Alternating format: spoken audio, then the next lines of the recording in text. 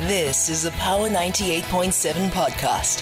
Now we're talking. Subscribe to Power 98.7 podcasts in iTunes or wherever you get your podcasts. There's more on power987.co.za.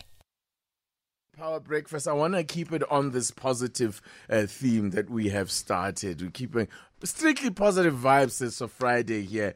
And we tend to get, we live in our own echo chamber here in South Africa.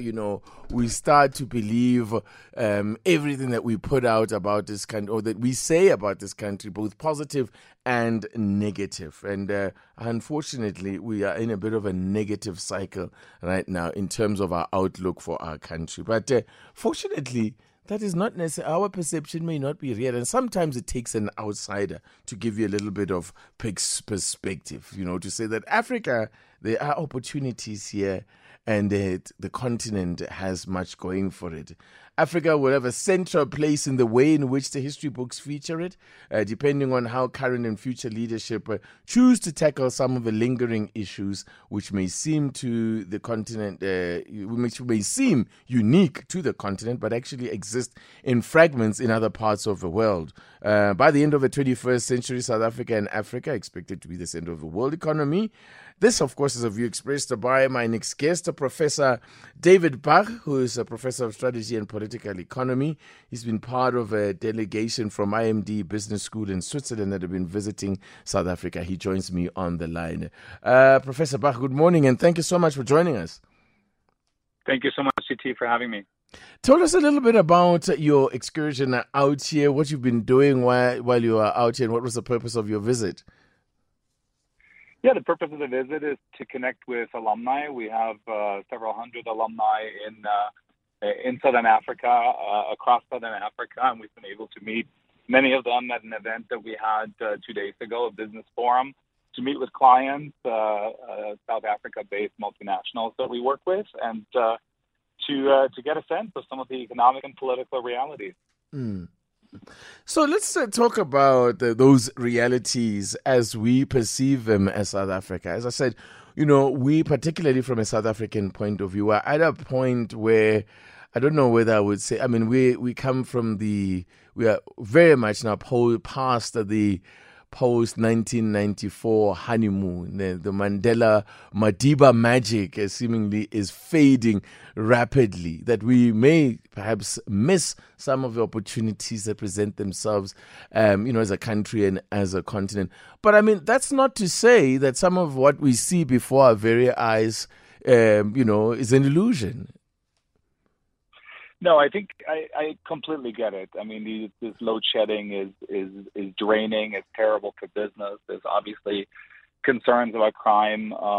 The infrastructure is struggling in a number of areas. And I've certainly heard from many of our alums, business leaders of medium-sized businesses and large businesses, how dire it feels. And I get it. And I'm not second-guessing that. But I think if you have the benefit of visiting from the outside, as you say, and if you zoom out and you look at the big picture, you just see the enormous potential that remains. And if Africa, in particular South Africa, if its leaders in the private and the public sector can get a few things right, I think that promise is still very much there that you described back in the 90s.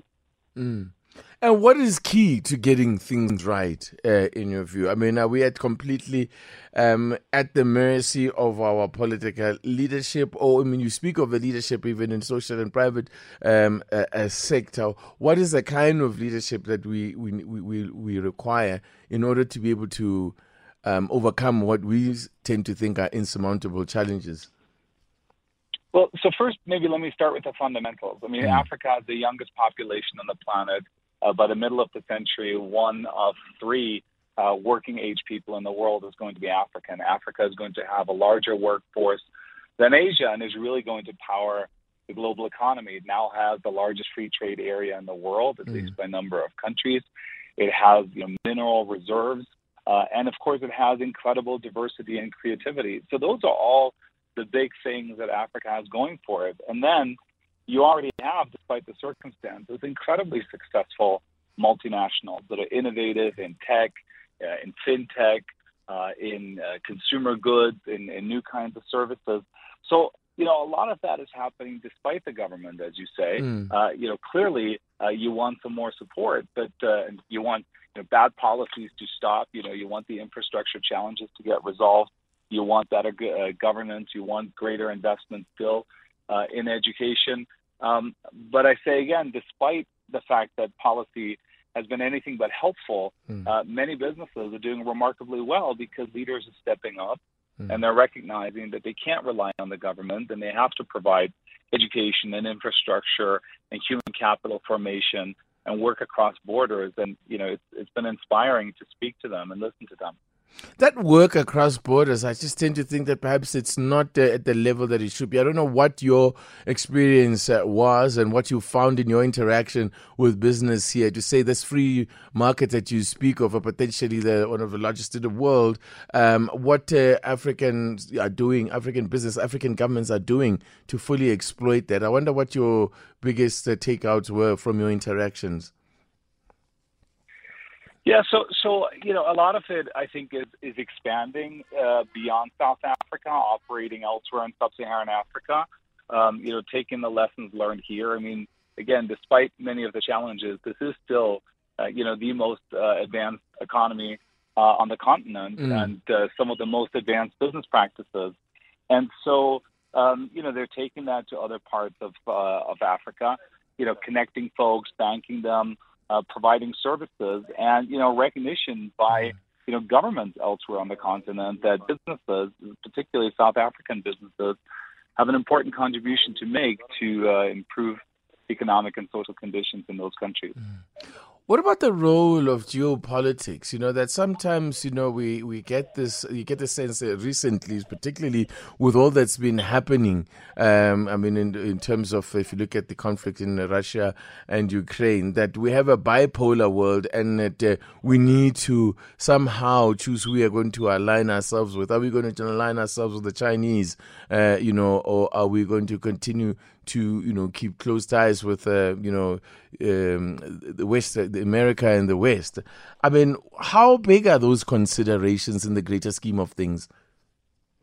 I think they're very important, and I think if done well, and this is another important area for leadership, both in the public and private sector, I think South Africa and the continent more generally can actually take advantage of some of those tensions. You're absolutely right. Relations between the U.S. and China have worsened considerably, and we're seeing two camps forming with, Russia now clearly, at the mercy to some extent of China, very much dependent on it economically, also in terms of political support, and the U.S. having pretty effectively reconstituted the Western alliance in Western Europe, but also strengthening relations with Australia, Japan, the Philippines, South Korea, a number of other countries. But then there's a group of countries that recognizes that they have very strong economic relations with both sides, and that they can pursue their national interests. I think India is clearly seen as leading that camp.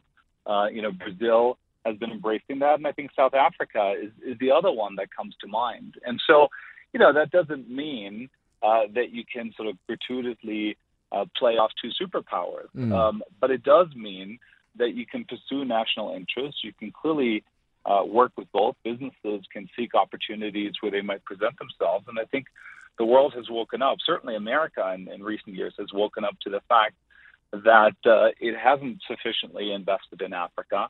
And I think there's going to be a lot of incentives for American businesses to forge closer links. And a lot of that is going to be in the form of collaboration with businesses on the continent. So I do think, as worrisome as the worsening geopolitical context is generally, it does offer some opportunities for skilled leaders, both private and public, on the continent. Opportunities is the word that you use, and that is a source of hope. But as the adage goes, hope without a plan is a bit of a dream. Are you getting the sense that we are in a doing all the right things? Are we making the right noises as a country and as a continent to exploiting the great assets that you've spoken about, this youngest population on the planet and so on, resources, natural and human? Yeah, so you're absolutely right. That's absolutely true. I think I've seen, certainly, I've heard of examples of business leaders stepping up, in their communities, playing much more the role of sort of corporate diplomats. Investments that are being made in education. I've been really impressed by how seriously leaders here take the development of their talent. I mean, this is something, of course, that is dear to our heart as educators. And, a lot of Western businesses are concerned when they invest in talent. Talent is just going to leave, whereas here it's just a recognition that this is an engine of growth. So I'm not going as far as to say all of those issues. Oh, dear. Be confident, just hope. David Bach, I'm going to have to leave it there. Unfortunately, the line just breaking up on us. Fortunately, it was also at the tail end of our conversation. But I want to thank you so much for taking time to talk to us. I appreciate it. Thank you. There you go. David Bach, Professor of Strategy and Political Economy. He's with the IMD Business School based in Switzerland. They've been visiting the country over the last week. You've been listening to a Power 98.7 podcast. For more podcasts, visit power987.co.za or subscribe wherever you get your podcasts.